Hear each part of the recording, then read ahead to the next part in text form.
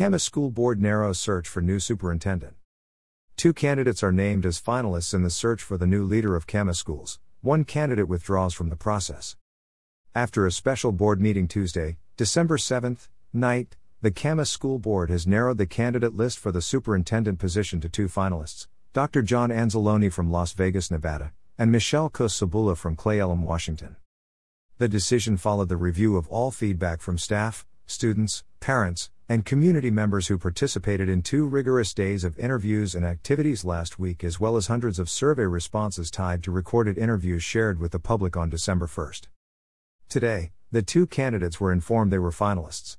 Cos-Cebula withdrew her application, indicating that it was in the best interest of her community to remain in her current position. This was a challenging decision as all 4 candidates have distinguished backgrounds and experiences in stepping into the role of superintendent, said Board President Tracy Malone. We felt both John and Michelle had the potential to be the best fit and leader for Camas.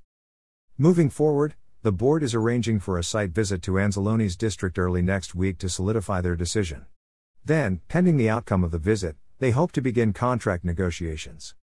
Anzalone was named as an assistant superintendent for Clark County School District in 2021, and he has 16 years of experience in school administration at both middle and high school levels in his current system.